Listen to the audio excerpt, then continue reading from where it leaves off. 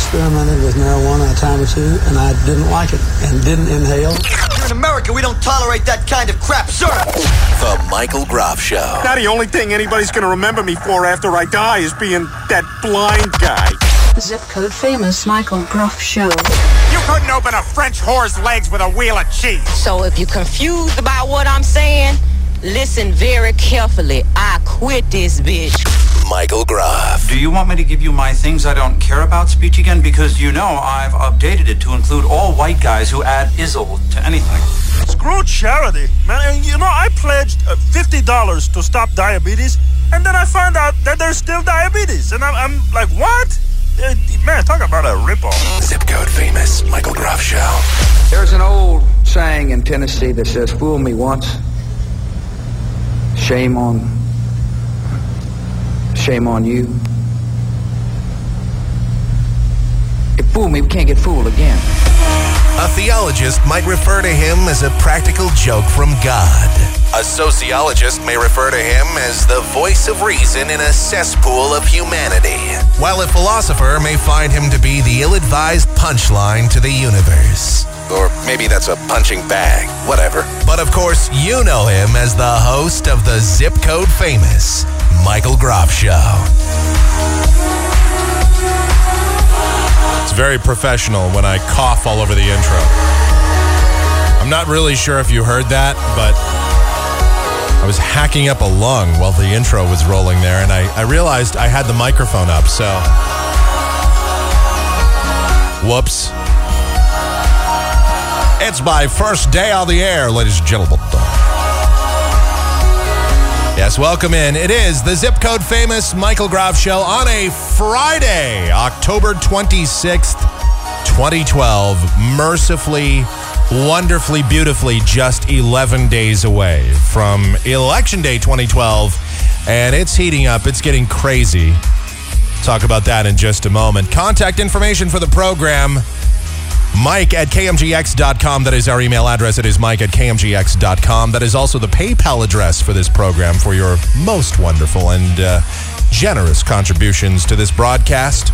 AOL Instant Messenger, the screen name Michael Groff Show. It's MICHAELGROFF Show. AOL Instant Messenger. Groff Show is where you can get in touch with us on Google Talk. Michael Groff is the handle on Twitter, and for everything that could possibly be Michael Groff related, you know the place to be is the one and only michaelgroff.com. While you're at michaelgroff.com, you can always listen to this podcast and, of course, our previous episodes as well. You can comment on any of the shows that you've heard over the past, well, all the way back to the last couple of years anyway. And you can make a donation to this program. Hint, hint, nudge, nudge. This is me nudging you. And wink, wink. You can't really see the wink, but there's a wink there.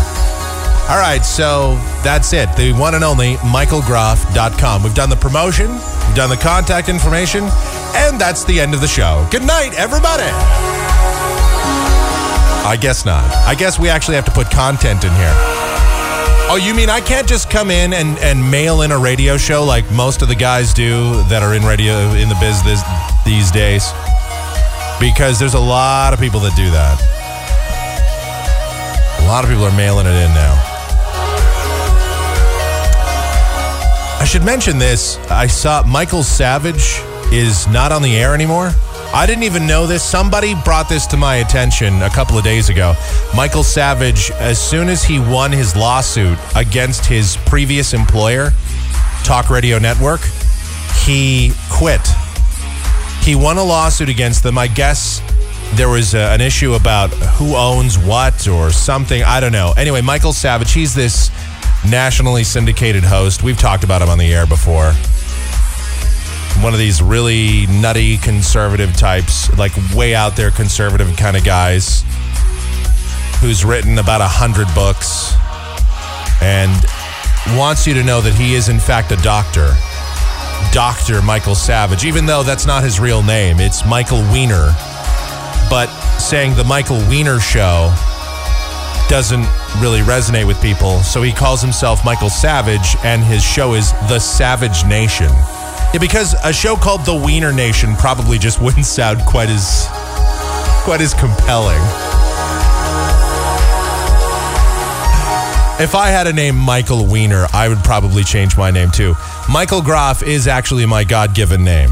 And it actually works out because it sounds like a pretty legit radio name too. Michael Groff. Yeah, Michael Savage, because that's a really... It's the Savage Nation. So he quit. He won his lawsuit, he quit, and I guess now that he quit, he's going to try and start his own syndication gig and his own syndication company, I suppose. And rumor has it that he's going to be back on in a bunch of affiliates very soon. But for now, I guess he's off the air. I didn't even notice because the local Michael Savage affiliate here in the Phoenix market is some dumpy-ass station that at night sounds pretty much... Well, you have a much better chance hearing extraterrestrials than you do hearing his show on that station. The signal is pretty bad. Then again, if you want to hear extraterrestrials, just tune in to Coast to Coast. All right. So there's a job opening over at TRN. That's what I take away from this story, is that Michael Savage is gone. That means there's an opening over there. I wrote to TRN to try and get this show on Talk Radio Network, actually, years ago. I still have the show that I did, that I sent them. I still have the cover letter and resume that I sent in.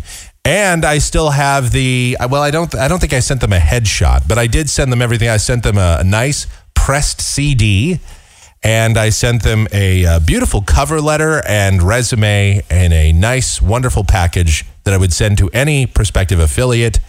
And they pretty much just did what all other radio companies do and ignore me. So it's no big deal. I'm fine with it. So, but now it's been 4 years since I did that. So maybe it's time to send in another one over to TRN. So I don't know. All right. So that's me. I'm putting out the feelers on the air right now on the podcast. I'm going to put out the feelers. Hey, look, if you haven't found a host to replace Michael Wiener over there on Talk Radio Network, I won't sue you. See, this is the best part. If you hire me to do a show, I can tell you this, I won't sue you. I work pretty cheap. I do this show for free.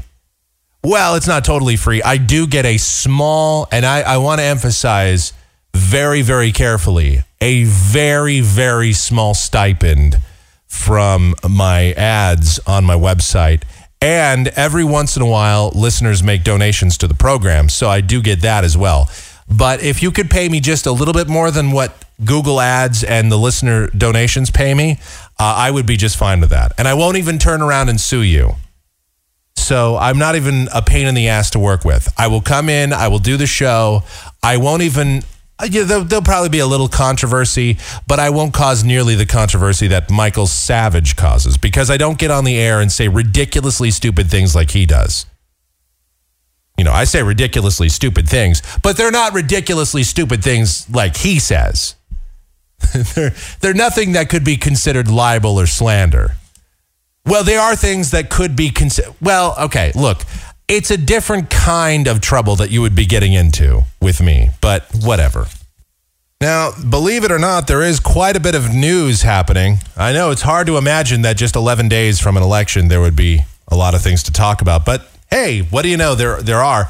We have a lot of polling data, actually. First of all, new day, new polls.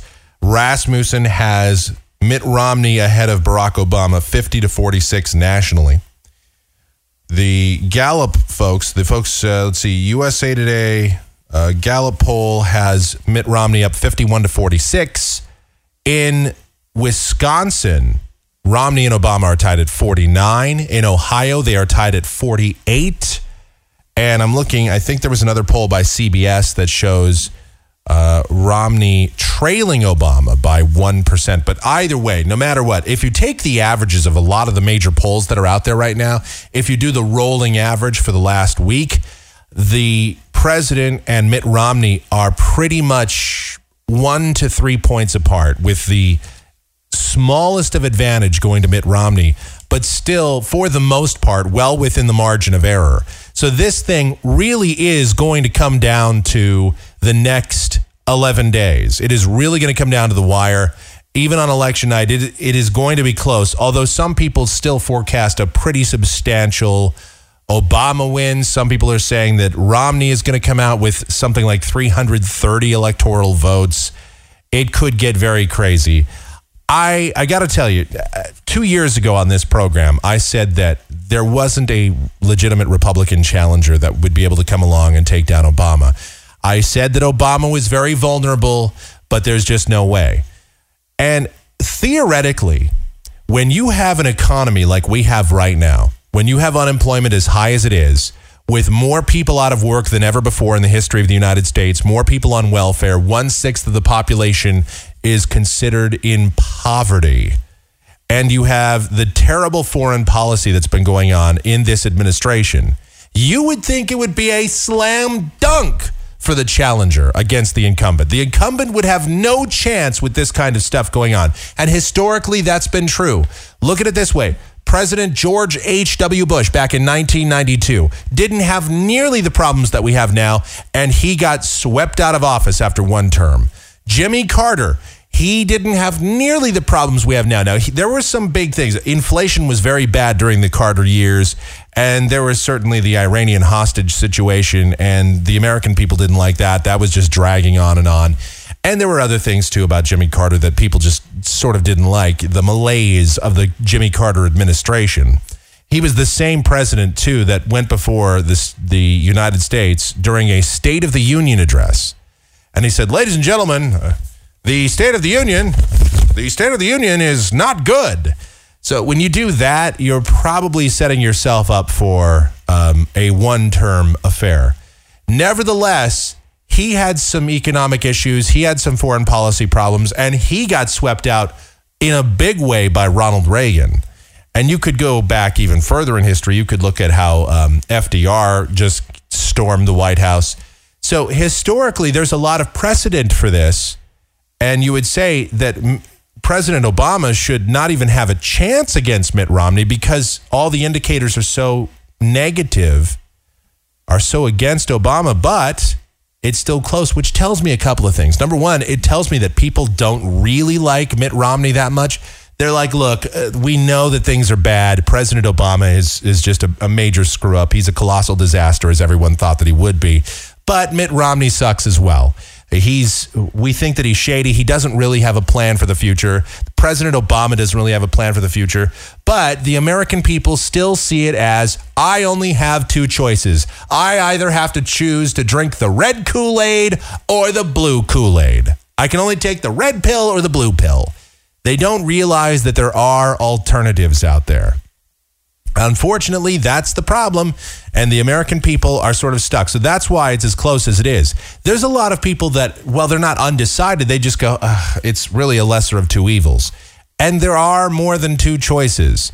But once again, this is what you get when you have an uninformed electorate here in the United States. They think, I've got to vote for that Republican or I got to vote for that Democrat. So that's where we're at. But the polls...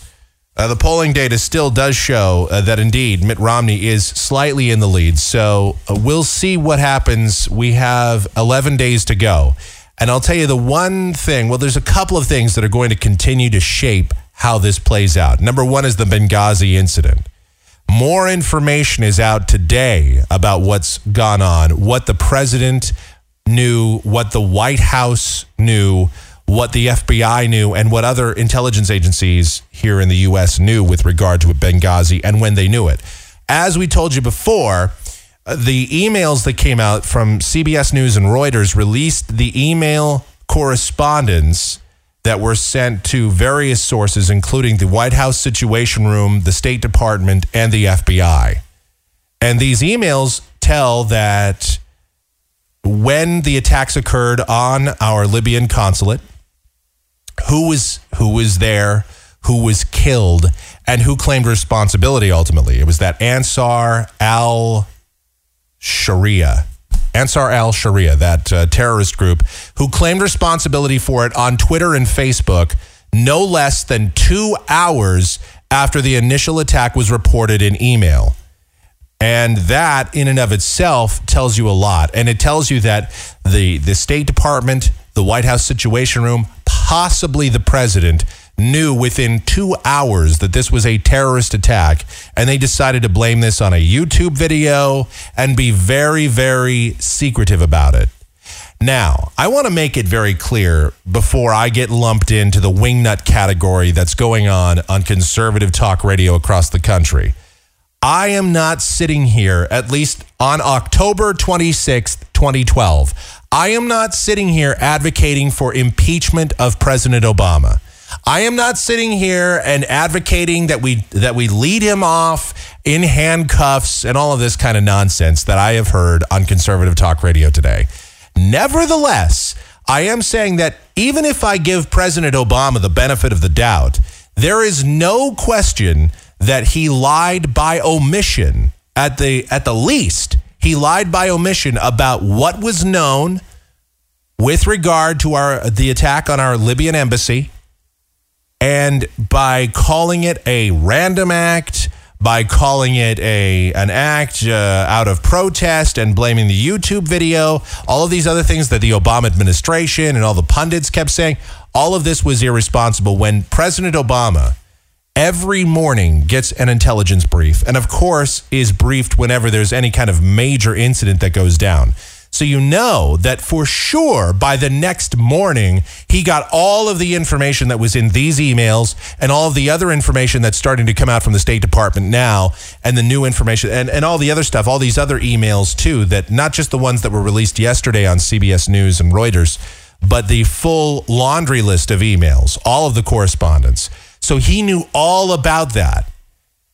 Now, again, I'm going to give him the benefit of the doubt and say that maybe there's more information that was unknown or that was questionable that he didn't want to come forward with right away. And I respect that to a point, but to not tell the American people that there was, in fact, a terrorist attack and be very specific about it and be very specific about who was killed and what happened. And to say, look, we made a mistake. All right. They asked us for more security. We didn't provide it. That is new information that's out. There were communications where our Libyan consulate asked for more security because they were worried about the upcoming 9/11 anniversary.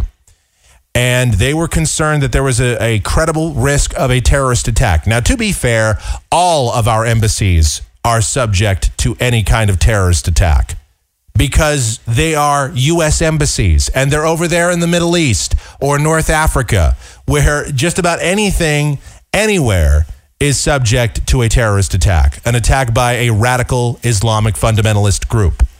But they said that they needed more security, and they were ignored by the administration. Now, whether that falls, again, on the State Department, the Department of Defense, the president himself, whoever that falls upon, you have to say the buck stops here. The buck stops with the president. So, I am not advocating for impeachment proceedings, but I am saying that the president definitely covered some things up. There was definitely a lie or two that was told here. And even if I give him all of the benefits of the doubt, there were lies told, there were deceptions, there was a cover-up. There is no question. And heads are definitely going to roll in the administration, or they need to roll to save face, because otherwise this is going to all boomerang back to the president if some people aren't fired over this incident. And this, at least to some people, could be the smallest bit of a difference maker in the election. I don't think this moves the meter much with the American people, but it probably does just a little bit. And when we're talking about a presidential race that's as close as it is right now, any kind of little thing, no matter what it is, anything that moves the meter at all with the American public is going to be enough to potentially push you over the edge. And I really think this could be the one thing, the breaking point really for the American people.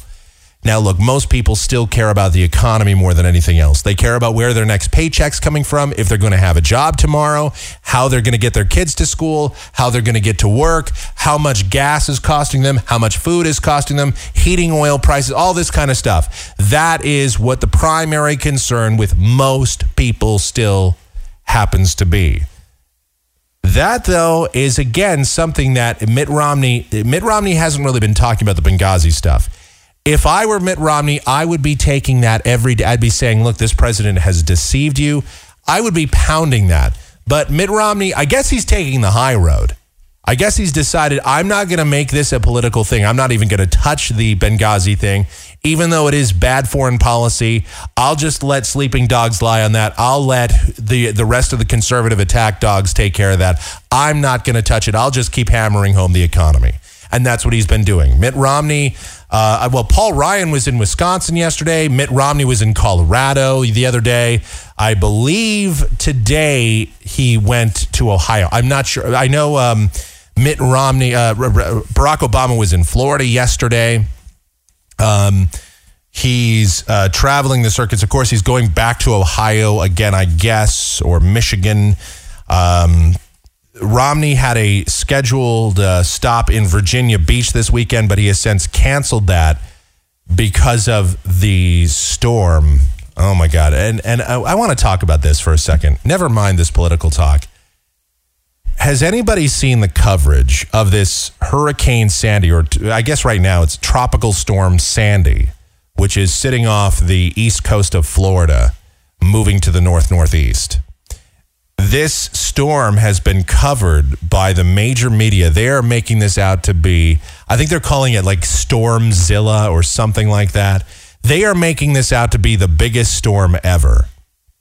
They're making it out to be like a Whitley Strieber superstorm. In fact, I read a couple of different places where they call it a superstorm because they expect this storm to once again strengthen at least to a Category 1 hurricane, move northeast along the eastern seaboard of the United States, about 100 miles or so off the east coast of the United States, and then make an abrupt left turn, move northwest, and slam into the mid-Atlantic states, somewhere around Delaware, Maryland, New Jersey area, somewhere in that general zone, and move in and be absorbed into this large cold front that's coming down from Canada. And they say that this would create kind of an enhanced nor'easter type storm where you have a lot of strong winds and heavy rain and maybe even some snow up toward Maine and New Hampshire, Vermont area. And they're saying this could be just an insane storm. It could. We've already got states of emergency declared. You know, the Weather Channel and some of these other media outlets, Fox News, they're really running with this thing. They're making this out to be the biggest storm that has ever occurred. And nothing's even happened yet. And they're telling you how devastating this storm is going to be. We already have states of emergency declared in 5 states. 5 states have already declared states of emergency in preparation for this storm because they anticipate winds of 70 miles an hour and torrential rains. We're talking 5 to 7 inches of rain, lots of flooding potentially for, rain and wind continuing for 24 to 48 hours in some places. Some places could be battered by hour after hour of intense wind. And this will be one of the biggest storm systems to ever impact the northeastern United States. And it could even have an effect on the election. And that's what they're saying. This is the spin that they're going with. Meanwhile, you know what's going to happen with this storm? I'll tell you what's going to happen. There's going to be a little bit of wind. There's going to be a little bit of rain. It's going to be like it normally is in October, late October, in the Northeast U.S. They get wind, they get rain. It happens every single year. There is a storm that occurs every year around this time of year in that part of the world. I'm listening to these guys. I'm listening to these nut jobs that get on TV. And of course, because I just love to torture myself, I turned on Coast to Coast AM, and that Whitley Strieber was on there. And he's saying, well, this is very unusual. You have a high pressure that is further north than usual. There's a high pressure off the coast parallel with New York. That's unusual. No, it's not. And the Gulf Stream is further north than usual. No, it's not. The Gulf Stream is always there. Yuts. The Gulf Stream, which of course emerges from the Gulf of Mexico, runs across the strait between Cuba and Florida, and then goes up the eastern seaboard of the United States, then across the Atlantic and toward Europe, which is what helps keep Europe's climate, especially Western Europe's climate, rather moderated. so they don't get extremely cold systems and extremely cold weather. So the Gulf Stream, he says, it's further north than usual, and this is unusual. And no, it's not. This is not unusual, but hurricane season should be over by now. No, hurricane season runs through November 30th. This is not anything new. There have been many hurricanes that have occurred in October before. This is not that unusual. It's been a little bit more of an active season than normal. We're up to the letter S in the Atlantic hurricane season. We're up to Sandy. But it's not that ridiculous. We haven't had a lot of storms slam into the United States this year. Most of the storms have just formed out over the Atlantic and they just drifted off harmlessly into open waters and just harmlessly fizzled out, got sheared out. No big deal.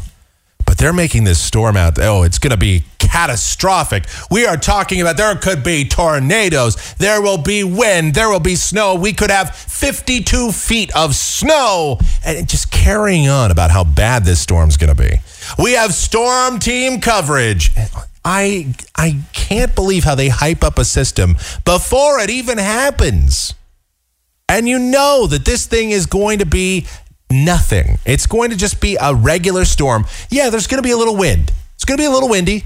It's going to rain a little bit. I heard they're going to cancel school on Monday across many parts of the East Coast. Really? They're going to cancel school. Can I tell you something, man? And I know I sound like I'm 100 when I say this. My dad used to tell me about how when he was in North Dakota, I know, uphill both ways, snow. But they wouldn't cancel school unless it was like 50 below and a driving snowstorm. That was about the only way that they were going to cancel school in North Dakota. Well, otherwise, if they didn't, they would never have school in the winter. School would only occur from like May through September. There wouldn't be school the rest of the year. But still, it's weird how now if it rains a little bit, we cancel school. No wonder we rank so poorly in math and science. We look for any excuse to get the kids out of school. It's not about the budget. It's not about how much we spend on education. It's the fact that if it rains, we pull the kids out of school. Well, there's a 30% chance of rain. Might be a little wind. Might be just a little bit of wind. Can't have the kids go to school today. Nope. All right. Sandy. Sandy could be a superstorm. Stormzilla. And just in time for Halloween. Everyone is just... You people are crazy. You people know that, right? This storm is not going to be that bad. It's not going to be the worst storm to ever hit. Even if it does make landfall as a hurricane. And let me just tell you something. It's a possibility. Okay? It's a possibility. This storm could slam into the eastern seaboard as a hurricane. And that would be bad. But it's not going to be the worst storm that's ever hit the east coast of the U.S. All right? And I'm not trying to downplay it. I know it's already killed. This storm has killed 23 people in Jamaica. So it is a serious storm. There's no question. It's weakened somewhat over the last 24 to 36 hours because it's moved across Cuba and it's moved over the Bahamas and it's sort of encountered a little bit of wind shear. So the storm has been knocked down to a tropical storm, at least for the moment. And they do expect it to, again, re-intensify into a hurricane. But I don't think that this is going to be the major storm that everybody just cracks it up to be. But even if it was, I think people along the coast, along the East Coast, have prepared for hurricanes, especially just Category 1 hurricanes for the most part. And they're able to deal with it. They'll be able to handle it, I'm pretty sure. But no, it's going to be the biggest storm to ever hit.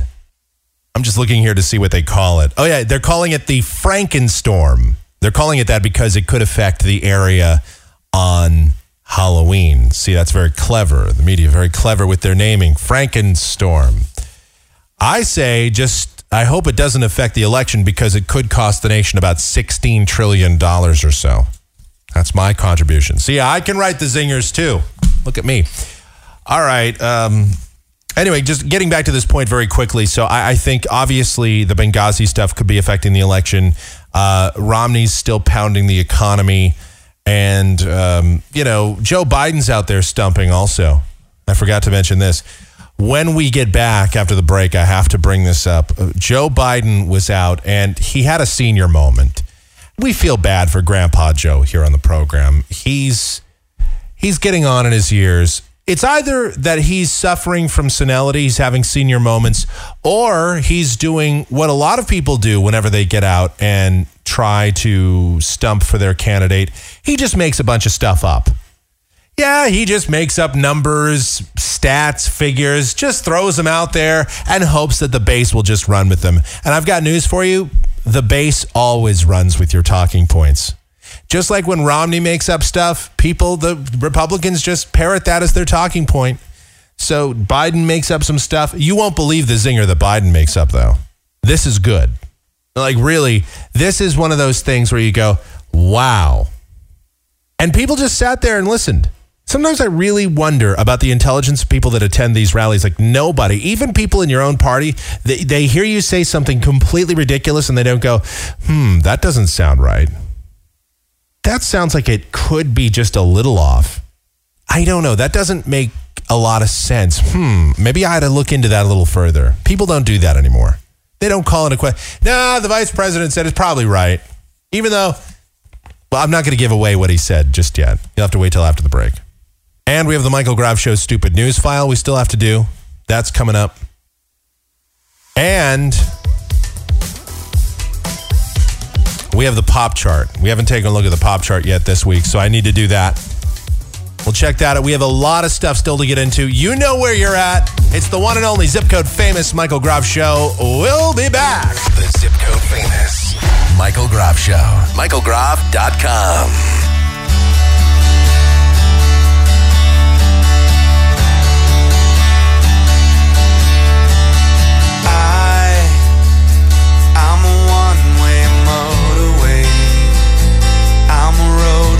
Drives away, follows you back home.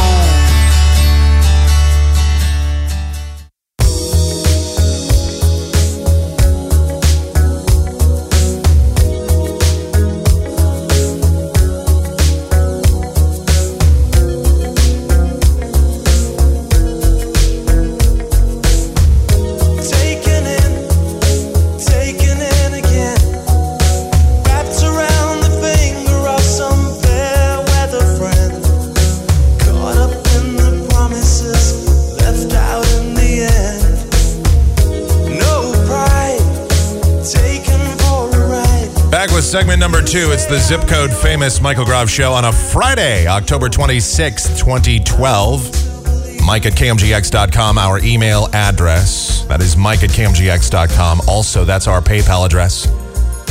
Michael Graf Show on AOL Instant Messenger. Graf Show on G-Talk. Michael Graf is the handle on Twitter. And for anything Michael Graf related, you can always go to the one and only MichaelGraf.com. While you're there, you can post your comments on this or any of our previous programs. Make a donation to our show. Check out the Twitter feed. Anything else that you could possibly ever want to do that's anything Michael Graf related, it's the one and only MichaelGraf.com. I'm not sure if Joe Biden is having a senior moment. I don't know if he's having a mental breakdown. I'm not entirely sure that he even knows what he's talking about anymore. If you saw earlier today, he was out giving an address someplace. Maybe this was yesterday. And I don't know, maybe this is just one of those things where you throw out any statistics that you possibly can and hope that your base buys into it. And I guess that's what they're doing now. I guess that's what both candidates do. I know the Democrats are getting desperate. They see themselves trailing in the polls to Mitt Romney. They can't even believe it. So now they're just going to start throwing out alarmist, ridiculous statistics, making up numbers, making up figures that there's just no ability to substantiate. I don't know which of those two it is. I don't know if it's a lie or if it's just senility setting in for Joe Biden. But here he is. I won't even say what's wrong with this clip. I'll just play it for you. You figure it out. Here we go. This is Joe Biden addressing a group of supporters, getting people all wound up. Where was this at? This was in Wisconsin. All right. This is great. Here we go. But you can't erase what you've already done. They voted to extend tax cuts for the very wealthy, giving a $500 trillion tax cut to 120,000 families. There you go. What's wrong with that clip, ladies and gentlemen? I think it's pretty obvious. He's saying that now Mitt Romney, the previous talking point from Barack Obama was that Mitt Romney was going to issue a $5 trillion tax cut to the rich, which of course is completely preposterous because, well, a $5 trillion tax cut is what, more than twice our annual budget or nearly twice our annual budget. So that's pretty much impossible. He's going to give a tax cut bigger than all of the money that we take in a year in the United States. But now Joe Biden says, well, the $5 trillion thing wasn't sticking, so I'm going to just go way overboard. I'm going to make up a number. This is what you do.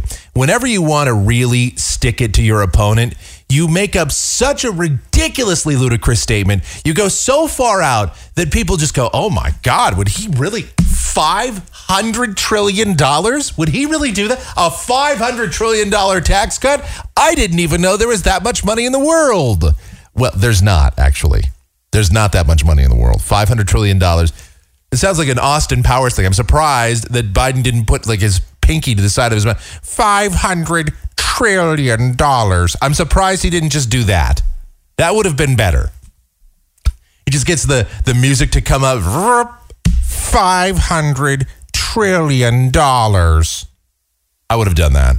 That would have. He might as well. Maybe he just doesn't know the difference. 5 trillion, 500 trillion, quadrillion. That's a half a quadrillion dollars. $11 billion at these. And then Mitt Romney responded with, oh yeah? Well, they're going to spend $82 gajillion on Obamacare.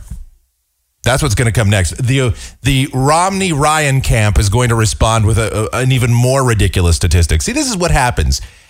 There is no doubt that the American people, at least some of the people that are Obama-Biden supporters, are going to get on the air. They're going to call up these liberal talk shows. They're going to buy this bunch of crap that the vice president is selling, hook, line, and sinker.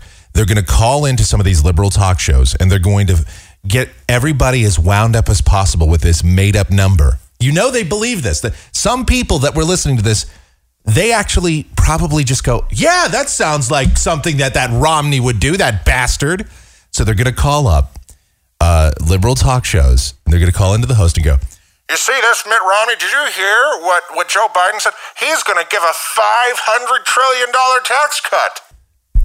And you know that the talk show host in question, they're not going to call out the BS on that. They're going to sit there and go along with it, even though they know that that's intellectually dishonest. They know that they're wrong.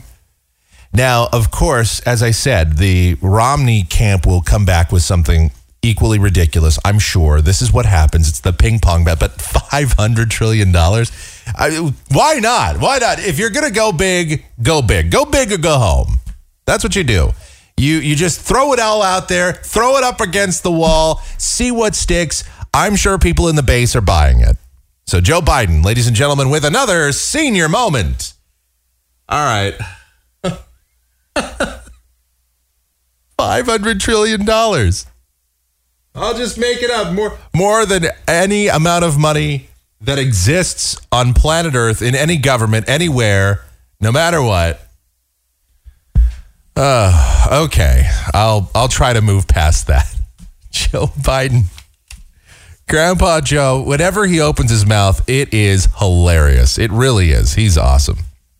I don't know what else I should get to here. I've got a couple of other things. I mentioned radio at the top of the show, that Michael Savage isn't on the air anymore.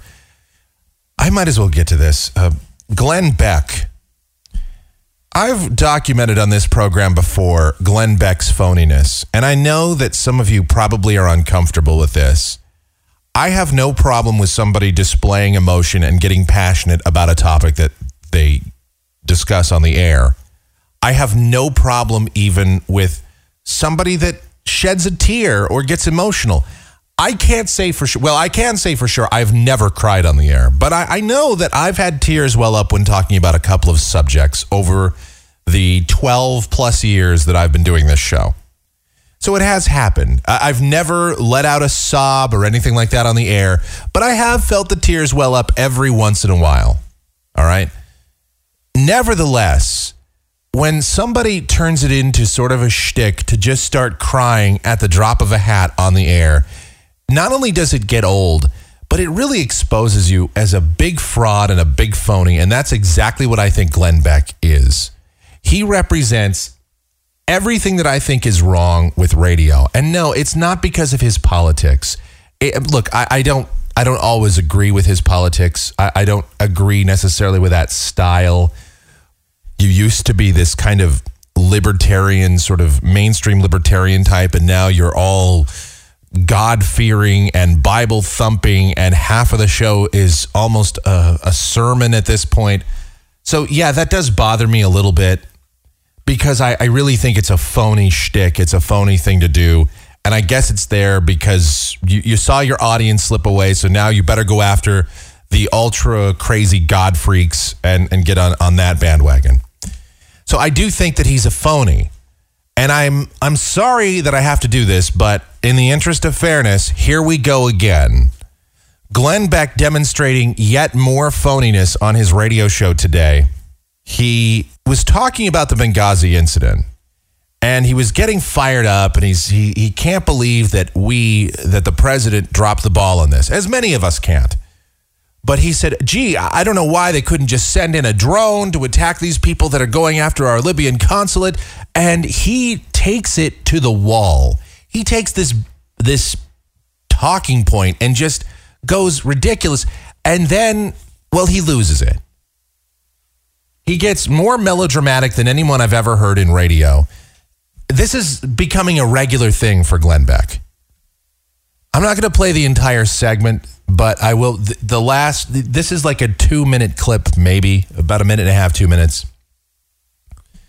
And you just have to hear the phoniness that comes from Glenn Beck. Here it is.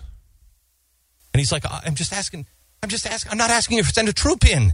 I'm asking you to send one robotic plane in. One. And I can take them out and I'll live and so will everybody else. I'm asking for one robotic plane. This is the thing that he does now. The thing that he gets and starts yelling into the microphone. And look, that's fine. I have no problem with passion, but this guy everything is melodramatic to Glenn Beck. I had a muffin this morning. I had a muffin and it was good. This is the thing that he does now. I swear, the guy is probably going to die of a heart attack any day. I had a muffin and a breakfast sandwich, and it was good. And it was really good. It was just so incredible. I had bacon. It was so good. That's what he does now. That's what his entire... So anyway, let me just continue with this. And you don't send it? What these Navy SEALs had to be thinking in their own head. What have I sacrificed for? What do we even mean?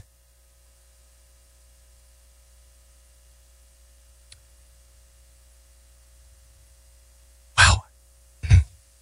I've never seen anything like it. Today officially is the day that I no longer recognize my country. Oh, Jesus Christ. Put on a dress. If I may... With the long pauses. If I may ask that you double your efforts on everything that you are doing. Oh, Jesus Christ. For Glenn Doherty and Tyrone Woods. And all those that died in Benghazi. Right.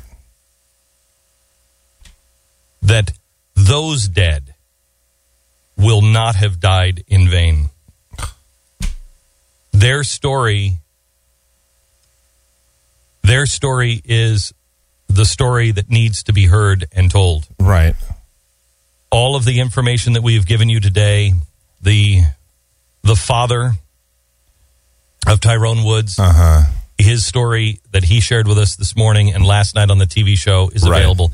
I beg of you, please, especially if you have him in any swing states, email that to everybody you know. Facebook it, tweet it, get it out as far and as fast as you can. You're a twit, all right. In honor of the fallen and honor.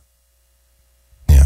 So that's Glenn Beck from his show earlier today. Today is the day I officially don't recognize my country. Because a president covered something up? Gee, that's never happened before. Oh, wait, it's only happened with every president since I've been alive. Well, I don't know about George H.W. Bush, but it has happened with George W. Bush, Bush 43, happened with President Clinton. It happened, even Ronald Reagan. As much as I like Ronald Reagan, it happened with Ronald Reagan. It happened with Jimmy Carter. It happens with every single president, basically. Richard Nixon, the most famous of all, and he's in your party, Glenn. He's in your party, Richard. I know Republicans try to distance themselves from Richard Nixon as much as possible, and they try to he had great foreign policy, but everything else about Nixon, we just don't really recognize. Glenn, well, maybe Gerald Ford maybe didn't cover anything up. I don't know. Gerald Ford was a pisser. You got to love him. But I think, really, it's about time to stop the righteous indignation and this feigned melodrama that you put on the air. And I understand you're upset that people died in Benghazi. We all are. American people should be upset by it. You should. You should get outraged. You should be upset. And I'm certainly one to embrace passion. I think that a radio host or anybody that talks about something and you're not passionate about it, why are you talking about it then? Anything that you discuss, anything that you feel in your life, you should always have passion for. But at the same time, passion does not mean you go on the air and you get this feigned indignation. You pretend to get riled up. You pretend to be all, I'm completely outraged. And then you start crying about it on the air. Because if you do that every single day, if every single day the tears are flowing out of your eyes, it just makes you look like such a phony. And when there's something that's this serious where people actually died and you get on the air and you pretend that you're just so crushed and destroyed by it, it makes people go, well, last week he was crying about his son, and of course, I'm surprised, at least at this point, he didn't make it about him. He didn't make it about himself, really. I want you to double your efforts. I really want you to take action. And I guess by that he means go out and vote for Romney. Because voting for Romney means that these people that died in Benghazi will not have died in vain. Really? That somehow makes it, if you're in a swing state especially, get out there. Email this to your friends. It's important that we get Romney elected because Romney is the key. He will resurrect the people that died in Benghazi. Look, the people that died in Benghazi was a tragic incident, a tragic event. And there was no doubt a failure on the part of the government, maybe the part of the president. Certainly, there was a failure in our government. Certainly, people didn't pay attention. But to suggest that, because the implication there is, if you go out and vote for Romney, that will vindicate those people. Okay. All right. I get it. Because, and then what happens when Mitt Romney launches a war against Iran? Then what happens? Again, I'm not saying you let the president off the hook. Do not let this president off the hook for this. But this is why conservatives get made fun of constantly. This is why they are the target of every late night talk show, of every columnist, even people that are that fellow conservatives. This is why people get the branding that they get. This is why Glenn Beck gets the bad branding that he gets. 10 years ago, when he was just sort of a regular, mainstream, non-sermon peddling, just sort of libertarian conservative type, nobody cared. And I guess maybe that was the problem was, he had some affiliates, he had some stations, but really nobody was talking about him. He wasn't getting the big name recognition that Rush Limbaugh and Sean Hannity had on the conservative side. So he said, listen, I've got to step up my game. I've got to become more outrageous. I've got to start throwing things. I got to start talking about Hitler and weaving Adolf Hitler into every single angle that I talk about on a regular basis. And then I have to make sure that since that doesn't really work, that got me a few more stations. Okay, now what else can I do? My act is starting to get old. I was on Fox News for a while. Even they thought I was too nutty. So they sent me. Well, I think at first he was on Headline News. And he got, I think, terminated from that gig, or maybe he left to go to Fox News. I don't know which it was. But then he's on Fox News. And Fox News says, you're too crazy. This is the network that employs Bill O'Reilly, and they're telling you you're too crazy. So you're done. So you're out of Fox News. So then, now he's doing his own thing online. He's got his The Blaze and Glenn Beck TV or whatever it is. And that's cool. Listen, I have no problem with it. I'm not even putting that down. I'm saying, though, that this continuing to move further and further to the extreme is not really a healthy thing. And it doesn't move the dialogue forward in this country. If you really care about this country as much as you say you do, then I don't know, maybe you would try to think of a different solution than, I need you to go and double your efforts today. I need you to get out there, especially if you're in a swing state. Email this to your friends, Facebook it to your friends. Yeah, good idea. Because if there's one thing that's been lacking on Facebook, it's political discourse. We could really use more political discussion on Facebook. We need more people to start posting inflammatory commentary, more people to post their agendas, their cartoons, their nonsense on Facebook. I think we really need more people to start posting political commentary up there. There's just not nearly enough of it on Facebook. More people need to start blocking people because of their political views. Everyone needs to get out their individual opinion. That is something we definitely need more of on Facebook. Good idea, Glenn. Good idea. I need you to double your efforts. This is something that I need you to do. I need you to double your efforts. Is this guy, is he insane? He's got to be. There's got to be something wrong with this. If you really cared about your country, you would stop with the nonsense. Well, I think if you really cared about your country, maybe you'd start looking at more than just Republican and Democrat and just sort of expand your view and maybe see that there are people that would rather instead of sending drones in to solve our problems, maybe we just wouldn't be there in the first place to start up the problems. I'm just saying, I know it's a message that I often sort of tout on this program, but I really think that the best way to avoid a problem is to not put yourself in a position to have a problem in the first place. If we didn't have an embassy in Libya, it wouldn't get blown up. Christopher Stevens wouldn't be dead. He wouldn't be an ambassador either. I don't know what he'd be doing. Maybe he'd be a CEO of a business someplace. Glenn Beck, you like businesses, right? You like business? Voting for a guy that has business. I mean, Christopher Stevens probably would still be alive if we didn't decide we needed military bases and we need embassies. We need to be in every single country possible. Our presence needs to be there. Our brand, the brand that is the United States, needs to be stamped everywhere. It needs to be put on everything. If we didn't have that mentality, I'm pretty sure that those 4 people would still be alive. Maybe they would have died in a car accident instead.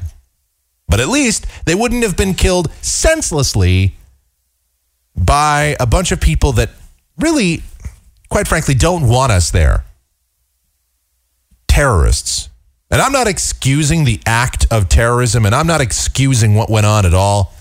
And I hope every single one of those people that killed our ambassador and the 3 other people that were in our Libyan consulate, I hope they all get what's coming to them.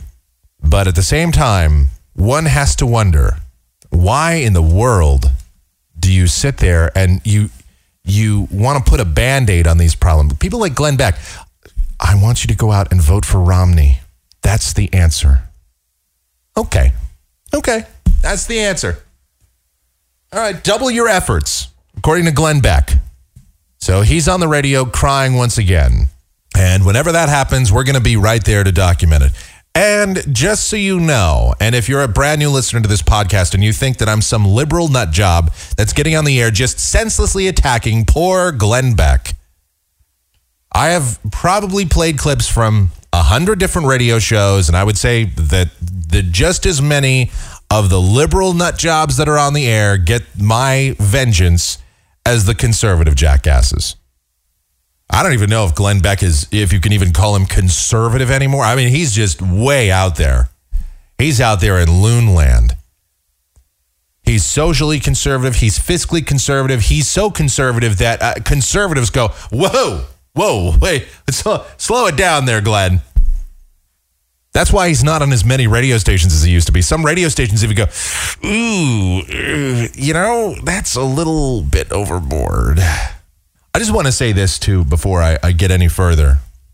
And since we're talking about radio hosts and wacky things, and I've made my comments very clear about this, I want an investigation done on the president, and I want to see what he knew and what went on. And, again, as we sit here on October 26, 2012, I am not for an impeachment proceeding.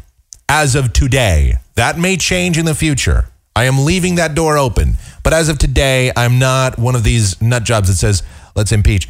Heard a guy on the radio yesterday, a fill-in guy, a guy that actually used to be in radio here in Phoenix back in the 80s and was a liberal back then, like a really hardcore liberal. Now, he's like the head or one of the heads of the Tea Party Express, this guy named Mark Williams.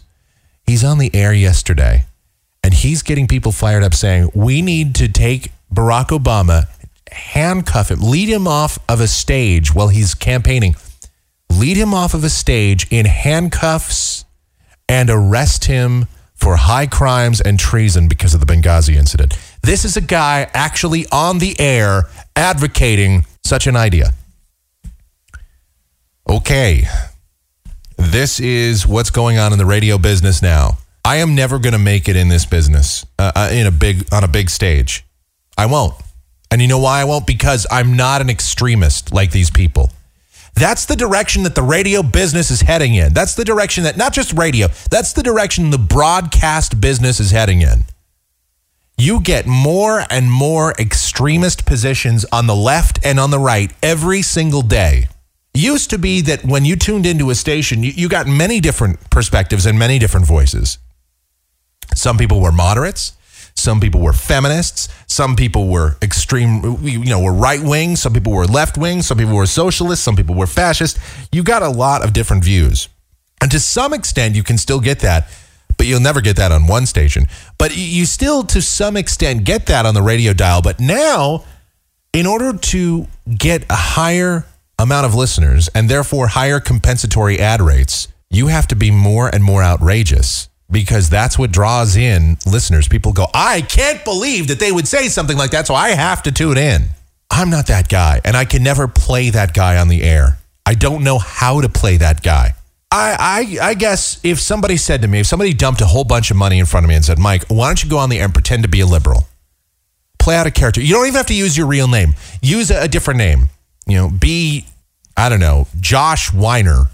It's the Josh Weiner program. I love liberalism. I love Barack Obama. He's the greatest ever. He's the greatest president we've ever had in this country. I think we need to tax the wealthy 85% of their income after $1 million. After you make your first $1 million, 85% of your income should be taxed. There's way too many rich people. We need to redistribute the wealth in this country. This is the Josh Weiner program. Thank you for listening. I might be able to do that. Or if somebody equally said, hey, go on the air, be conservative. Peddle the Republican Party. Ladies and gentlemen, I would like you to, because this is how you have to, I'd take the Rush Limbaugh approach and I'd rattle as many papers. Ladies and gentlemen, I've issued the latest And again, I'd have to come up with a good conservative name. Nathan Jackass. It's the Nathan Jackass program. And I think that anybody that has sex outside of marriage, ladies and gentlemen, is evil. And if you are, what else? What else do we? Oh, never. If you ever even think about taking a Percocet, marijuana, any type of drug whatsoever, ladies and gentlemen, outside of a prescription, you are despicable. Now, if I get caught doing it, I'm going to fight it with every means possible, ladies and gentlemen, because that is what you do as a conservative. You are a big-time hypocrite. But all drugs, anything mind-altering is bad, except for alcohol and tobacco. Those are good. We've determined those are good. Anything else is bad. I want the government out of everything except the bedroom. Oh, yeah. Gays are evil also, ladies and gentlemen. Gays should not have the same... Marriage is a sacred institution. So if somebody dumped some money in front of me and said, be one of those characters, probably, okay, maybe. I don't think I really could. I don't think I could sell out like that. But, maybe, I guess, for a little while, I could pretend to be a character. This is entertainment, after all. This is show business on some level. But I don't think I could get on the air and act like now with the extremists that are on the air. Some of these people that get on and, can you imagine if I'm sure some of you in this audience will answer differently, but if they dumped a bunch of money in front of you, $100,000, $500,000, $1 million a year, and said to you, all right, we want you to take an extreme left or extreme right position. And you got to get on the air and peddle this. You've got to go out and do this to the best of your ability. All the time. This is the character that you play when you're behind that microphone, whether you're on your show or whether you make an appearance on Fox News or whatever. Al Gore's channel, whatever persuasion you are, you have to be this character. Could you really do that for any extended length of time, or would it just make you sick? I don't know. Or do you become this character? Do you play this character on the air so long that you eventually just become that person? Rush Limbaugh, is he really that way? He's been that guy for so long now. Is he really that much of a douche? I don't know. I wonder. I really wonder about these people. I don't know if I could do it. I don't think, for a little. Okay, it's the Josh Weiner program. Thank you so much for listening. We have to make sure that people don't eat trans fats. We have so many fat people, we have to take care of them. And the best way is to go after restaurants and businesses and make sure that what they're serving is okay. No trans fats, no salts. And we're even going to do our best to get rid of baby formula because it's unhealthy. You should only breastfeed. And if you can't breastfeed for whatever reason, then you have to fill out 19 forms to get a couple of cans of baby formula. But don't worry, they'll be free from the government. The government will take care of you and provide for you. It's the Josh Weiner program. Everything liberal is wonderful. Everything, even the stuff that isn't wonderful, it's all wonderful. It's great. That Mitt Romney's going to have a $500 trillion tax cut for the 5 wealthiest people in the world. And he's going to have Bill Gates personally print off $100 bills only for him. Mitt Romney is going to run the printing press and do one for you, one for me, one for you, and one for me. And nobody, the dollar is going to be completely worthless because the Mitt Romney is going to do it. I don't know. I don't know if I could do 3 hours of that every day. 3 hours of the Josh Weiner program, followed by, on some of these stations, then we'll have the evil Nathan Jackass coming up next. I've been here, ladies and gentlemen. I have to sit next to a liberal. Did you hear? He's fat and disgusting, and he sweats, and he smells like McDonald's and trans fat and cigarettes, which are bad for. We have to crack down on the tobacco industries. So between Glenn Beck and all these other radio dudes and all these other guys on Fox News, and I'm just wondering if we could have a show that's just, well, kind of like this one, where we just, come on, common sense and some objectivity. I want people to have opinions, and I want people to have passionate opinions, but I mean, could we just have somebody that comes on and doesn't just have to, like, I'm tired of everything Republican is good. Everything Democrat is bad. Everything Democrat is good. Everything Republican, everything over here is good. Everything over there is bad. What about what's in the middle? Or what about a different viewpoint? No. That's crazy talk. Okay. Now, there are some other interesting things that have gone on the last couple of days. For example, do you know when you try to get into Texas as an illegal, things get pretty tough. All right, Texas, people talk about Arizona and our anti-immigration laws. No. We've got nothing on South Texas, especially. You try to cross the border into Texas, and you're liable to stir up a hornet's nest. They'll get the entire state after you. Not really much of an exaggeration either. Here's what happened. So, some illegals were crossing the border. A bunch of them crammed into a pickup truck that crossed the border somewhere in South Texas. This is actually, I think, near La Jolla, about 70 miles northwest of Brownsville. And there was a pickup truck that had approximately 10 illegals crammed into the back. And it's speeding along. And of course, the standard procedure is you get a police car to chase after it. Then things get really exciting when they deploy a helicopter from the Texas Department of Public Safety. This is all according to the Associated Press. The helicopter joined in the pursuit. And now somebody named Humberto Palacios, who's an official with the Guatemalan consulate in McAllen, has some serious questions because the chase went on and now 3 people are dead. The people are dead because an officer discharged his weapon during the pursuit. Nobody from the pickup truck fired on the officers. However, somebody from the helicopter shot down at the car or at the pickup truck. Yes, like a scene right out of the movies. This helicopter is pursuing the pickup. This police car is pursuing the pickup. Somebody from the helicopter uses a rifle and fires down at the car. Unbelievable. A DPS officer discharged a weapon during the chase, according to a statement. It was confirmed that 2 people traveling in the vehicle were dead. 1 was seriously injured and transported to a hospital. Texas Parks and Wildlife spokesman Mike Cox said Friday that the chase began because officials suspected illegal activity. Troopers were looking for additional subjects Thursday afternoon, and the Texas Rangers are investigating the incident. The DPS has taken an aggressive role on the border in recent years, increasing the number of troopers there, deploying boats and dispatching helicopters with designated marksmen armed with powerful rifles. I understand why this goes on.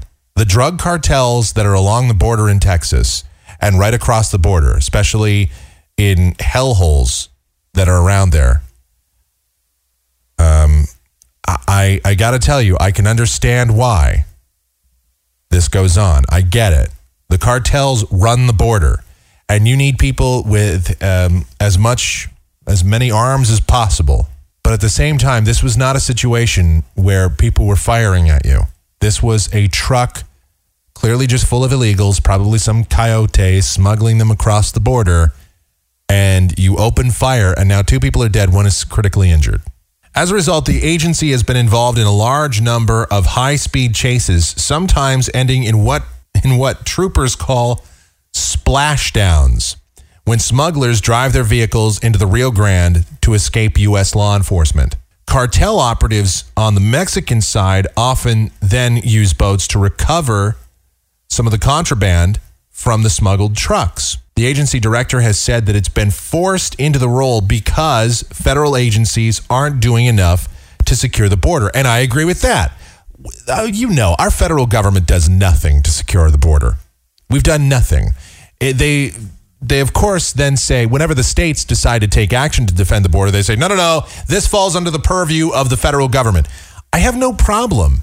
I have no problem with defending the border. You know me. I'm as much about border enforcement as possible. But do we really need sharpshooters flying around in helicopters to shoot at a truck full of illegals? There's probably a better way to handle it. Probably. I know some of you in the audience probably right now are going, yeah, right on. Right on. Shoot them bastards. Shoot them illegals. Look, okay, fine. I get it. But, probably not the best way to handle it. And oh, by the way, people are dead. Can you imagine if an innocent person was just driving down the road there, driving down the highway, and all of a sudden a truck full of illegals goes by, here comes a police car, and here comes the helicopter, spraying bullets down on the road, and boom, now innocent person is dead. Already, innocent people have been hit by stray bullets. Some people have been caught up in the middle of these high-speed chases, risking safety. You can't tell me that you've got a helicopter on these people. It's not like they're going to escape. You've got a car. You've got one of these Crown Victorias chasing after a pickup truck. You can't tell me that a pickup truck is going to be able to outrun a Crown Vic. Not going to happen. So you're going to be able to catch these people. I'm pretty sure of that. You probably don't need to be opening fire on them. Sorry, I'm not going to toe the line of, gotta shoot them bastards. If they're shooting at you, go open fire. Let them have it. I don't drop a bomb on them. I don't care at that point. The drug cartels, absolutely. Shoot first, ask questions later. This is not a drug cartel. This is a bunch of people getting smuggled over the border. This is a bunch of illegals, as it turned out. But you don't know that. You don't. But a drug cartel, as has been proven, the drug cartels, they don't care if you're law enforcement. They'll shoot you. They'll shoot at the helicopter. They'll shoot at the police cruiser. They'll shoot at anybody. That's what drug cartels do. Especially thanks to Fast and Furious, these drug cartels are very heavily armed now. They're heavily armed with high-powered rifles and just about any other weapon under the sun. Thanks a lot, Fast and Furious. Thanks a lot, President Obama. This is probably a good time to mention that if you just legalized drugs, probably wouldn't have to worry about these cartels firing at people constantly. Half of the illegal immigration problem would probably disappear as well. That and, turning off all the free stuff.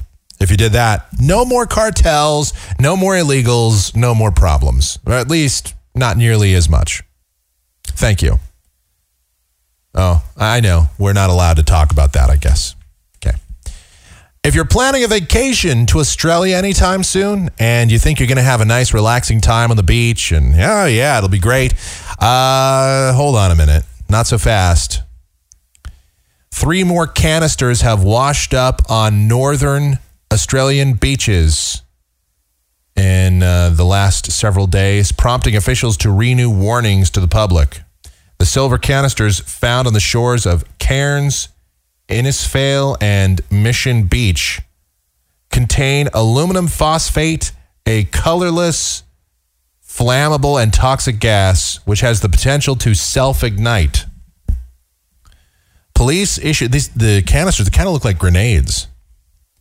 Police issued a warning last week after 4 canisters were found along a 200-kilometer stretch of coastline between Ayr and Ingham since February.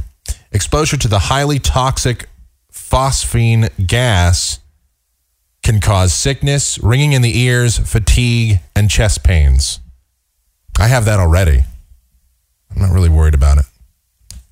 Oh, and look who's on the job hunt once again. Good old Keith Olbermann, folks.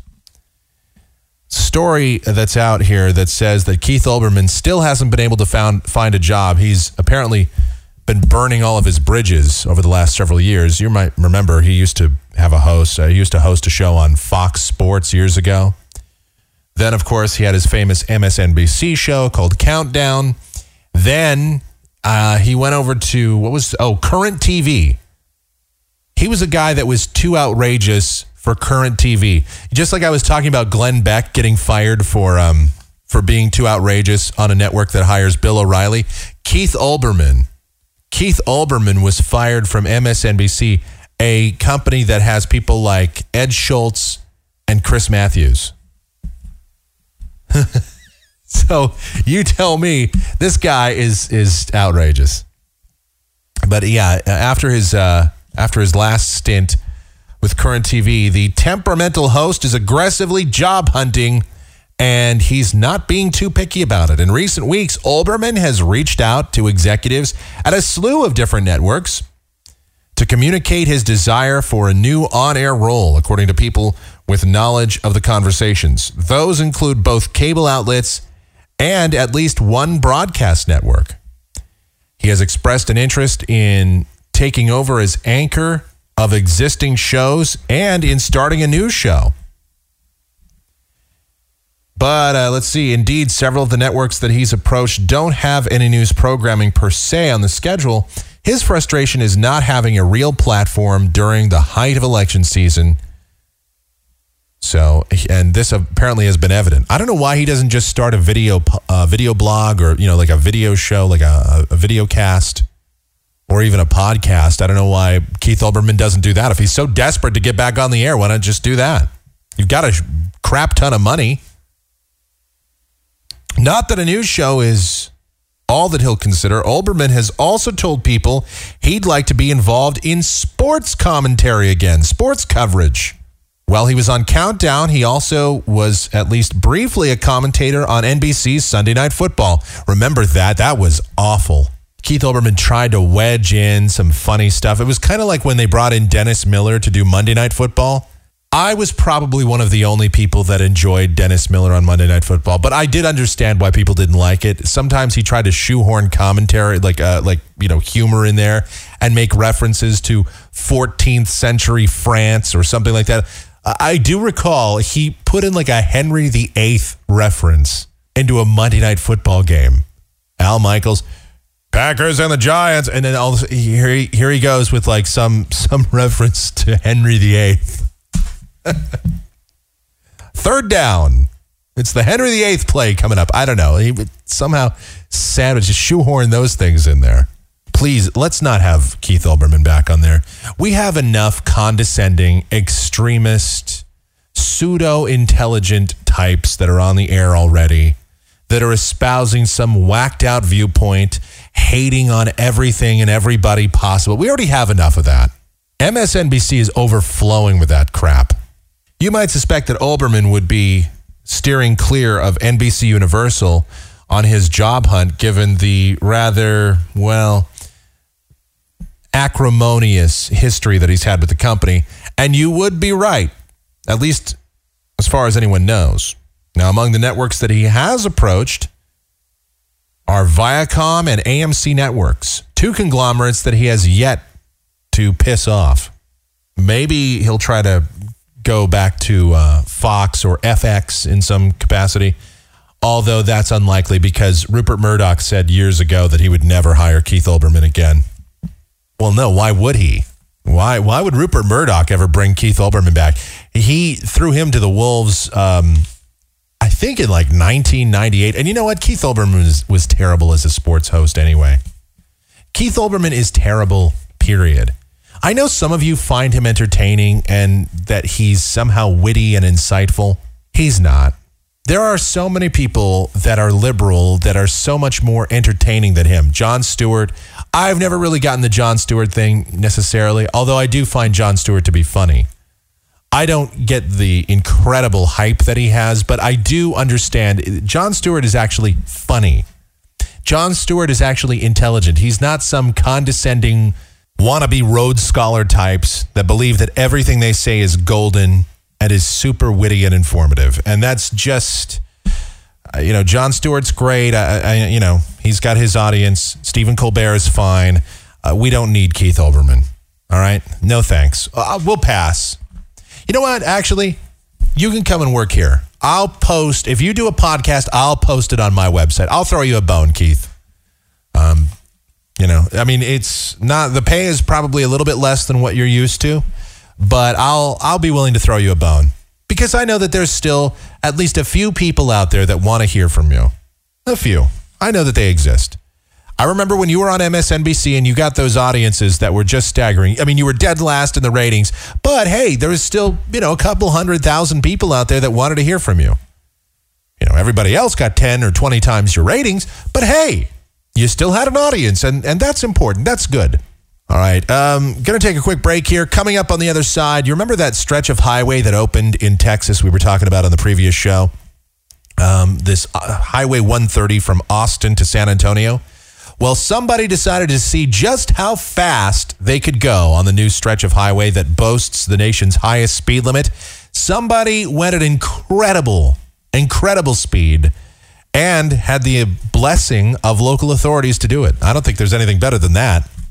And a public schools update that once again reinforces the point that you will be punished for being honest and doing the right thing. All of that and maybe the most bizarre story I've ever done on the air in 12 years. A woman that is whipping her man from beyond the grave. Yes, we've all heard of the stories of people that are whipped. This is whipping that is set in stone, quite literally. I don't know how else to describe it other than that. We'll get to that. And got to take a look at the pop chart. Still a lot to get to. It's the zip code famous Michael Groff Show. Oh, no, you didn't. Bring it on, sucker fool. The Michael Groff Show.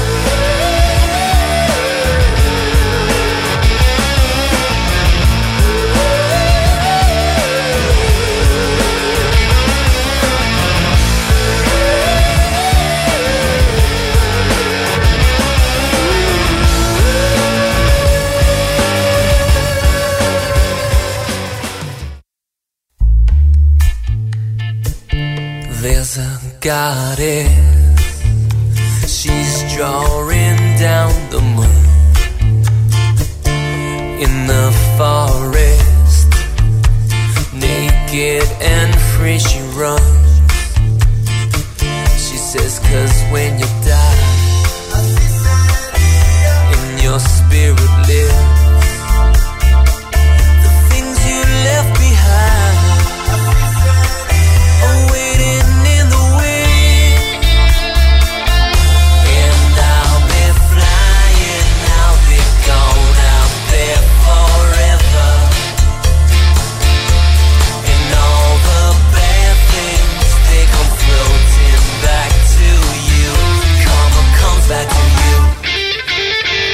Third and final segment, the zip code famous Michael Groff Show on a Friday.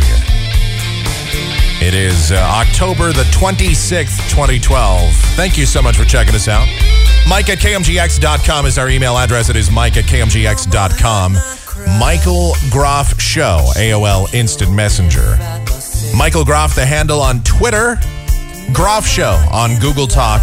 And, of course, for everything that could possibly be Michael Groff related, you can always check us out at michaelgroff.com. While you're there, you can always listen to our podcasts. Subscribe so that you get email notifications whenever we post a brand new show. Get in on the RSS feed. Our Twitter feed is posted over there at michaelgroff.com as well. You can post your comments on any of these programs. Always available to you at the one, the only, michaelgroff.com.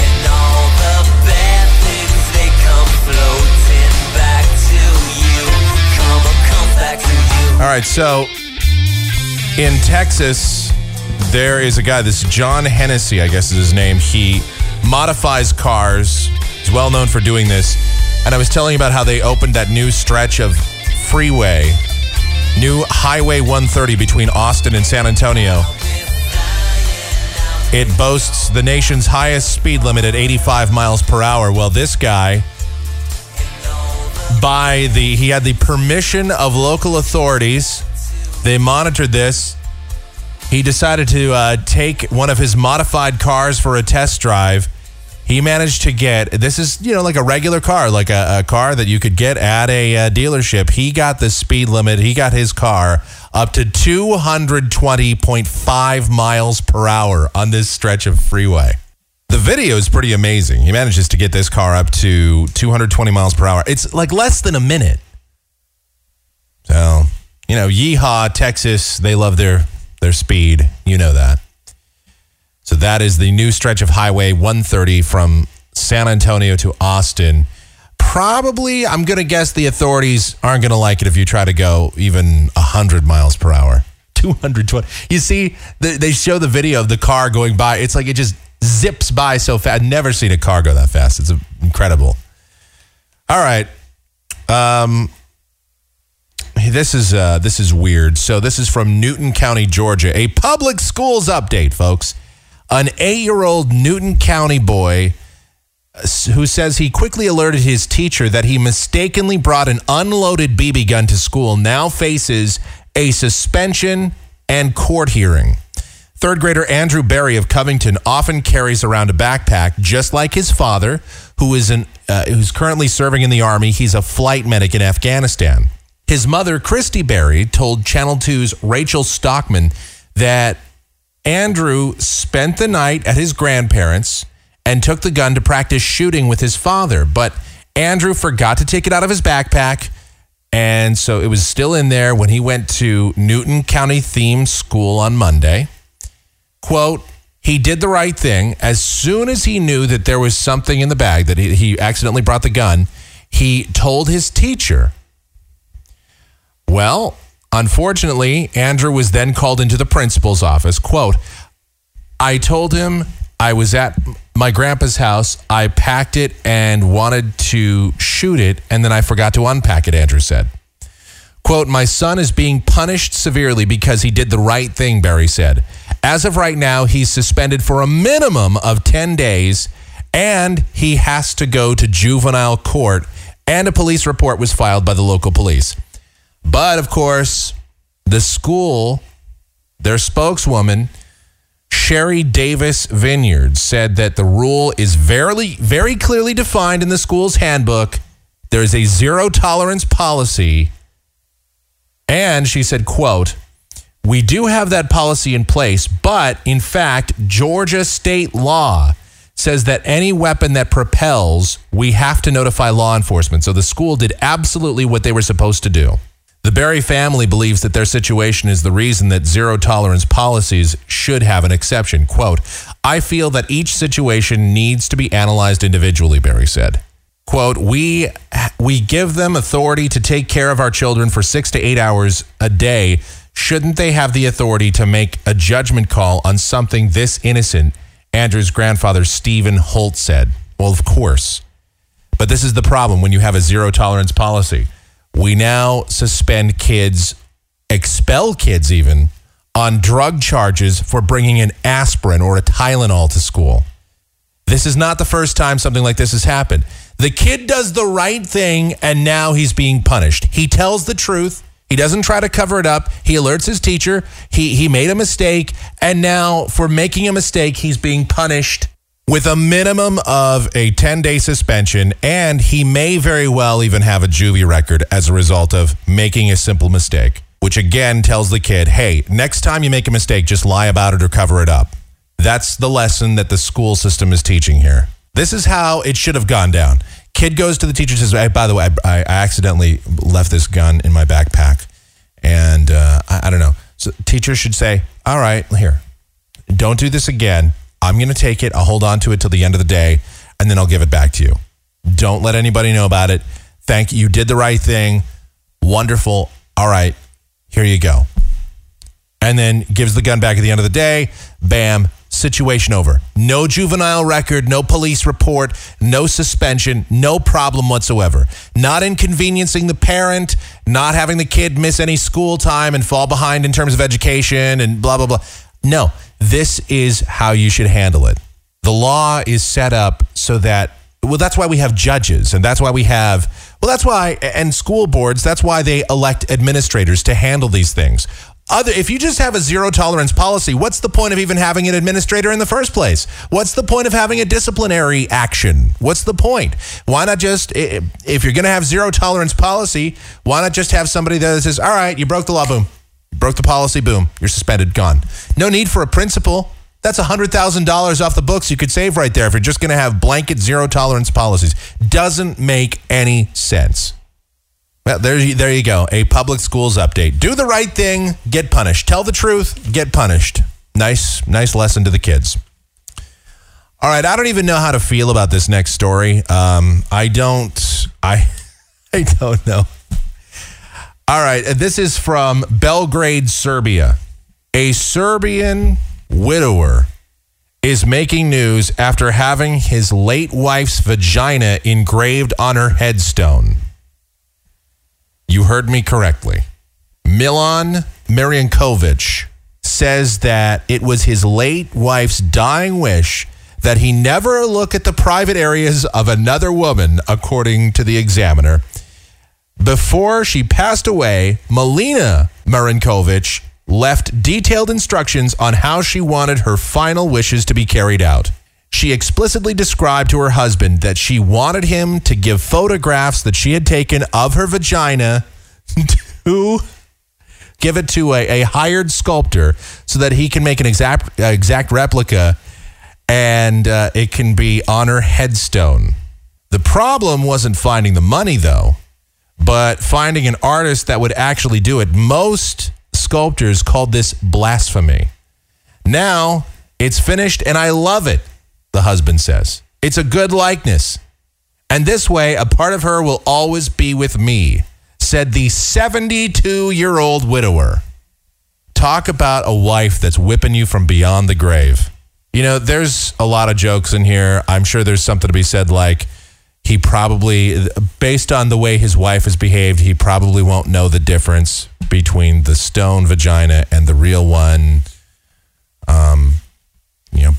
I'm sure, like most women sexually, she's probably really bad in bed. He won't notice the difference, blah, blah, blah. You know, there's like a million jokes in here somewhere, da-da-da. That is maybe the weirdest story I've ever heard. What woman? I don't want you looking at the privates. I don't want you looking at anybody else's vagina. So I am going to, most people put an epitaph on their grave, on their headstone. No, her epitaph is her vagina. So what is he supposed to do? Like go there and it's sculpted in there. So does he go there and have sex with the headstone? I mean, what? You know what? It's better that we just not even ask the questions. All right. From that, we might as well just very smoothly transition into this. I've never been so happy to go to the pop chart segment. Never. For once. All right. It is time to take a look at the top 10 songs in the world of pop music. These are the 10 most played songs on radio stations across these United States. And I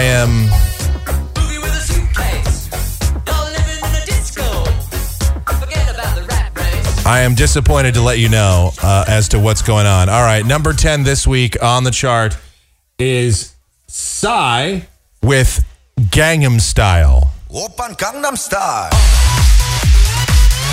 I don't know why this song is popular or why people like it. Oppan Gangnam Style. This sounds like something that would be at a gay nightclub, but who am I to say? Sexy lady. Oppan Gangnam Style. Sexy lady. 성숙해 보이지만 놀 땐 노는 여자 이때다 싶으면 묶었던 머리 푸는 여자 가렸지만 웬만한 노출보다 야한 여자 그런 I've tuned out. All right, number 9, it's Kesha with Die Young. Heartbeat to the beat of the drums. Oh, what a shame that you came here with someone. So while you're here in my arms, let's make the most of the night like we're gonna die young. We're gonna die young. We're gonna die young.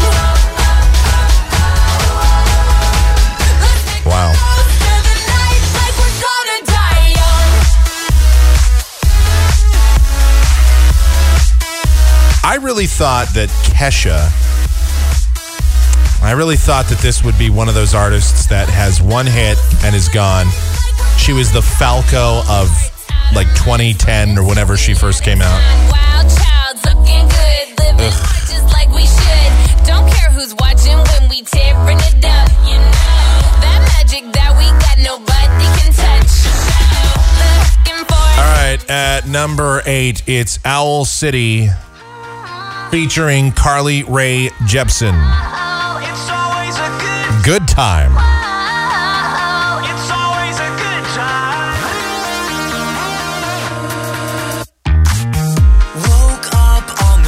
Oh, this song drives me insane also. What's up with this Prince song inside my head? Yeah. Hands up If you're down to get down tonight. Cause it's always a good time.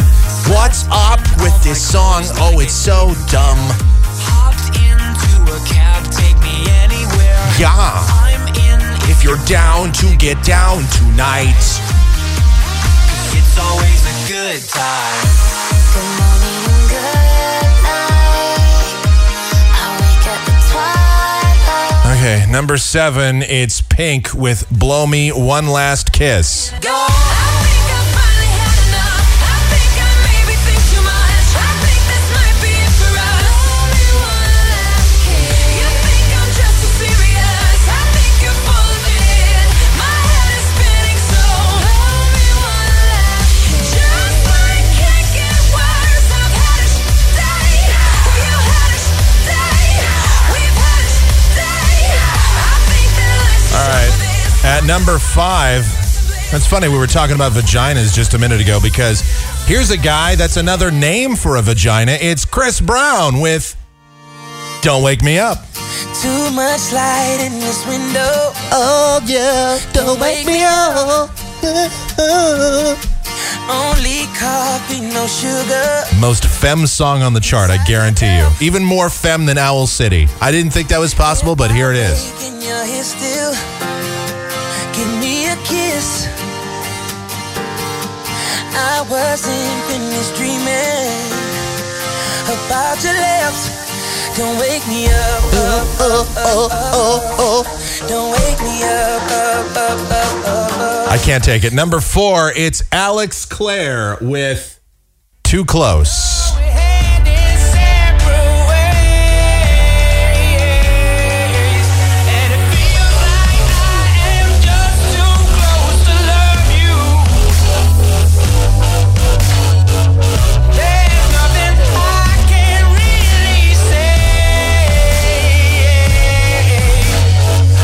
This is at least tolerable. I'll give it that.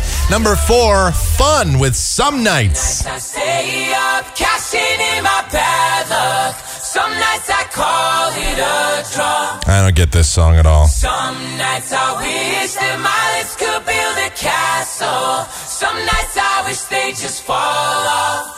Yeah. But I still wake up, I still see your gospel. Lord, I'm still not sure what I stand for. What is this song even about? I don't know. What do I stand for? Yeah. What do I stand I like their other song a lot better. for? I don't know anymore.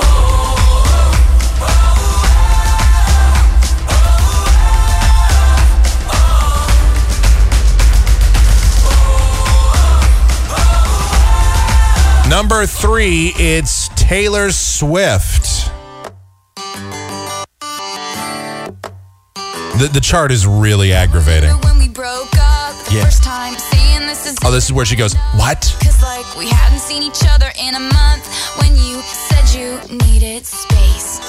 What? Then you come around again and say, baby, I miss you and I swear I'm gonna change. Trust me, remember how that lasted for a day. I say I hate you, we break up, you call me, I love you. Ooh, we called it off again last night, but this time Annoying. All right, number 2, it's Justin Bieber. Oh boy, with As Long As You Love Me. I'll be a platinum, I'll be a silver, I'll be a gold. As long as you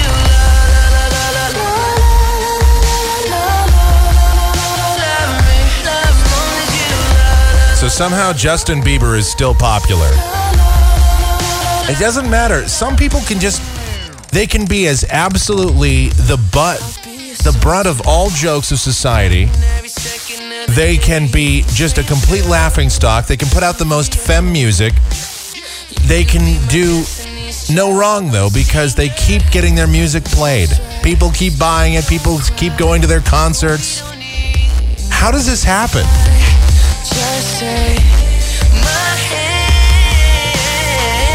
As long as you don't say something bad about a Republican president, your career will go on forever, no matter what you do.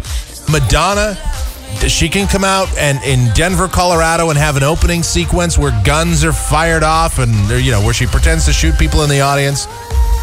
She can show up 3 hours late. Doesn't matter. People still love her. She can't do anything wrong.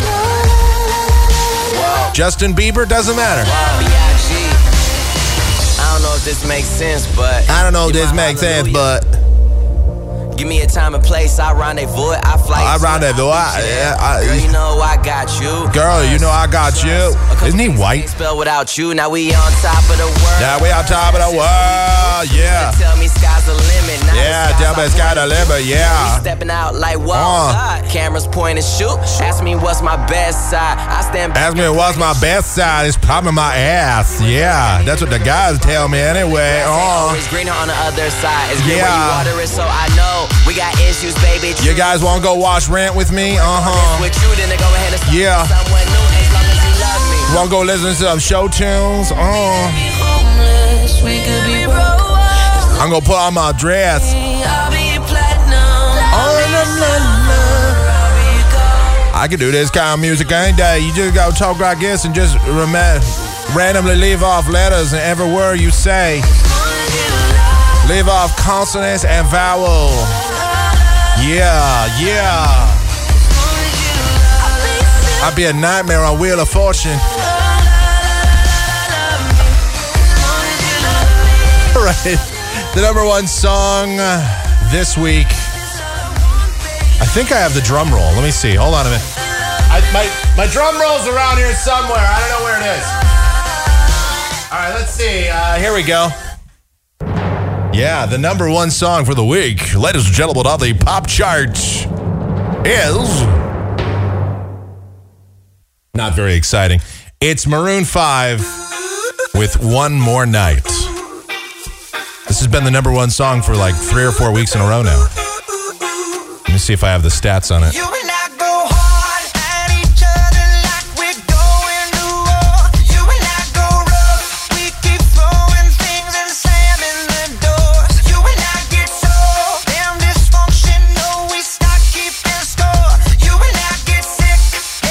This week, across the country,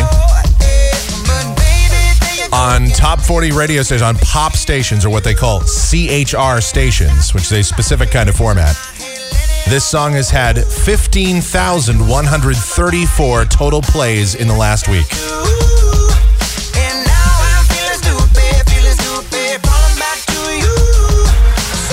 I really don't know how many songs there are, or how many stations there are in that survey, but stay with you one more night. And I know I said it a million times, but I'll only stay with you one more night. Try to tell you no, but my body keeps on telling you yes. Try to tell you stop, but your lipstick got me so out of breath. I'll be waking all right. up in the morning, probably hating myself. That is the pop chart for the week, ladies and gentlemen. And I'm very disappointed. I don't know about the rest of you, but then again, I'm always disappointed by the pop chart. I don't think it's possible to really approve of this. I'd have to go back about 25 years to find a pop chart that probably at least 1 through 10 had all good songs, or at least mediocre songs. You'd have to go back 25 years minimally. Maybe 20, maybe even in the early 90s, most of the songs were at least decent. But these, man, when you see Justin Bieber, Chris Brown, Owl City, down to get down tonight. Really? All right, one final note here. World Series Game 3 tonight. Now, most people thought that this World Series would be relatively one-sided, that there would be a very dominant team. And you're right, there was a very dominant team. Except it was the San Francisco Giants. The Giants have dominated this series thus far, beating the Tigers in Game 1, 8-3, 2-0 in Game 2 to take a 2-0 series lead. The series has shifted back to Detroit for Games 3, 4, and 5 if necessary. And I got to tell you right now, Detroit they cannot drive in a run with a runner in scoring position to save their life. Plus, of course, weird managerial decisions, sending Prince Fielder, one of the slowest, fattest guys you'll ever see, to try and score. That was in Game 2. That was just awful. And then they had second and third, nobody out, and they couldn't score. I think that was in the 7th inning that happened in Game 2. The Tigers might be in trouble. Now, I still think this is going to be something of a series.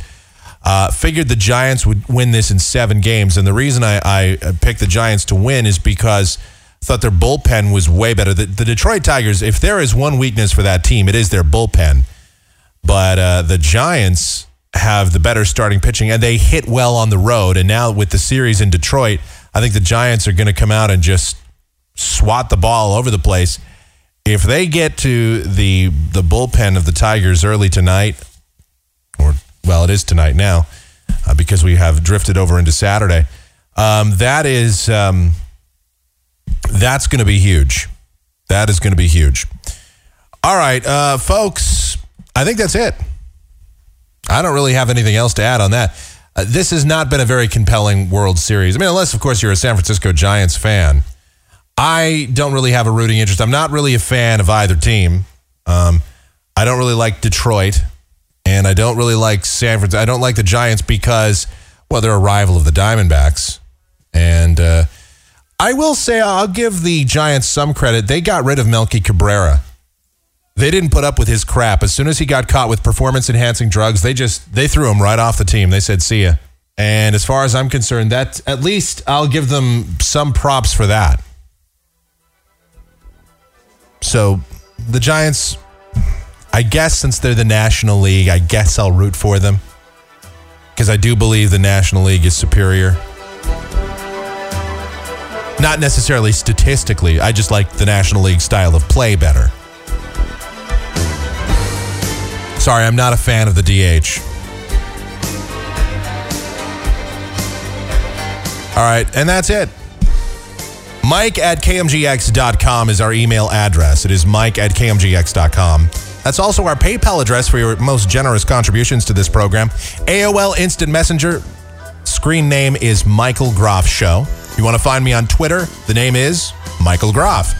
Or, of course, if you want to shoot me a message over on G-Talk, it's Google Talk, you can do so. My screen name there is Groff Show.